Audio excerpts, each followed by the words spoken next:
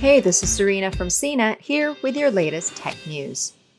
Apple's new iOS 14 and iPadOS 14 update for your phone and iPad add a truckload of features we're excited about, like widgets on the home screen, an app drawer of sorts, and privacy improvements. These welcome enhancements will surely enrich your experience, but some of our favorite tricks in iOS 14 and iPadOS 14 are the ones you have to work to find. For instance, you can now fully ditch Apple Mail and Safari with a new default app setting. Let me walk you through how to use 9 of the best hidden features we've uncovered in iOS 14. This list will surely continue to grow, so check back on the CNET website for more gems. First, set your default email or web browser. It's true, Apple is finally giving up some control over your default apps. Right now, the feature is limited to email apps and web browsers. So for example, you can assign Chrome to be your go-to browser or Outlook as your email app of choice. App developers will need to update their apps for iOS 14 in order for the new default assignment options to appear, so you may need to be patient if your favorite app isn't ready. To get started, open your iPhone or iPad settings app and then scroll down to the bottom where it lists all of your installed apps. Find the mail or browser app you're looking for and tap on it. If it's been updated for iOS 14, you'll see either default browser app or default email app. Tap it and then select your preferred app. By the way, there's currently a bug in iOS 14 and iPadOS 14 that resets your default app selection when you restart your device. Apple is aware and promises a future update will fix it. Right now, we know Google Chrome, Microsoft Edge, Outlook, and Hey Email have updated to include this new default toggle.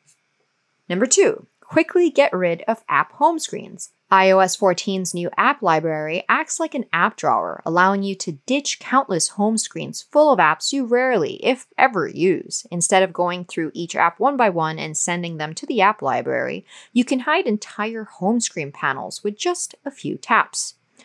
Long press on an empty area of your home screen to trigger edit mode. Next, tap on the page indicator, then tap the checkmark below each panel you want to remove. This won't delete those apps, but will instead move them solely to the app library where they're more or less hidden in an app drawer that you can access at any time. Number 3, banish newly downloaded apps from your home screen. So you just took all that time to curate your home screens, adding widgets and keeping just your most important apps, only to have all your hard work ruined by a new app you just downloaded. Instead of letting your iPhone put apps on your new screen when you install them, send them directly to the app library until they prove they're worthy. To do this, open Settings, then go to Home Screen and select App Library Only in the top section. You can easily find recently downloaded apps in the App Library's Recently Added category, which should be the top right folder when you view it. Next, search the emoji keyboard. Finally, yes, this one deserves a very loud finally. You can search the emoji picker for exactly what you want. Launch the emoji keyboard just like you always do, and now you'll find a search bar at the top of the keyboard. 5. Hidden photos are now actually hidden. The ability to hide specific photos or videos has been in iOS and iPadOS for a while now, but there was a big problem. Those photos you didn't want to see anymore were stored in a hidden album in the Photos app that was far too easy to find. With iOS 14, Apple has added the option to hide the hidden album, letting you truly cloak those photos and videos you want to keep, but don't want anyone else to see. Turn it on by going to Settings, then Photos, and making sure the hidden album switch is turned off. Yes, off. Enabling the settings means the hidden album will show in the Albums tab. Anything you hide in your camera roll will still be saved on your device and in your iCloud Photos library, but you won't have a way to get to it unless you go back to this setting and turn the hidden album feature on. 6. Watch YouTube videos in picture-in-picture mode. The iPhone now has one of our favorite iPad features, picture-in-picture mode, for watching videos or using during FaceTime calls. Here's how it works. Instead of having to stay in an app, for example, if you're watching your favorite game streamer in Twitch, you can swipe up from the bottom of the screen to leave the app and the video will automatically shrink down to a floating window. You can move this thumbnail video around or even hide it off the edge of the screen if you just want to listen to the audio. The YouTube app doesn't support picture-in-picture mode right now, but you can get around that by starting to watch a YouTube video in Safari in full screen mode, then swiping up to go back to your home screen. The key is you have to put the video in full screen mode before leaving the app. If that's not working for you, try requesting the desktop version of the site before you start watching the video.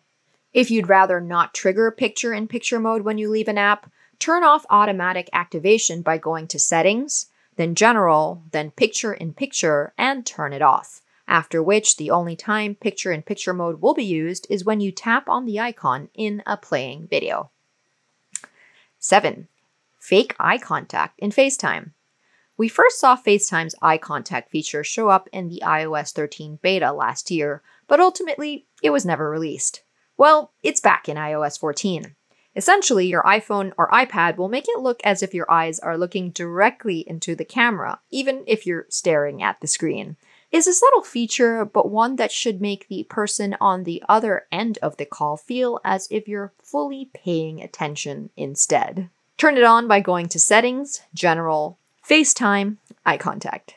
Double or triple tap on the back of the phone to trigger actions. A new accessibility feature called Back Tap makes it possible to trigger system features like multitasking or control center, or launch a shortcut just by tapping the back of your phone 2 or 3 times.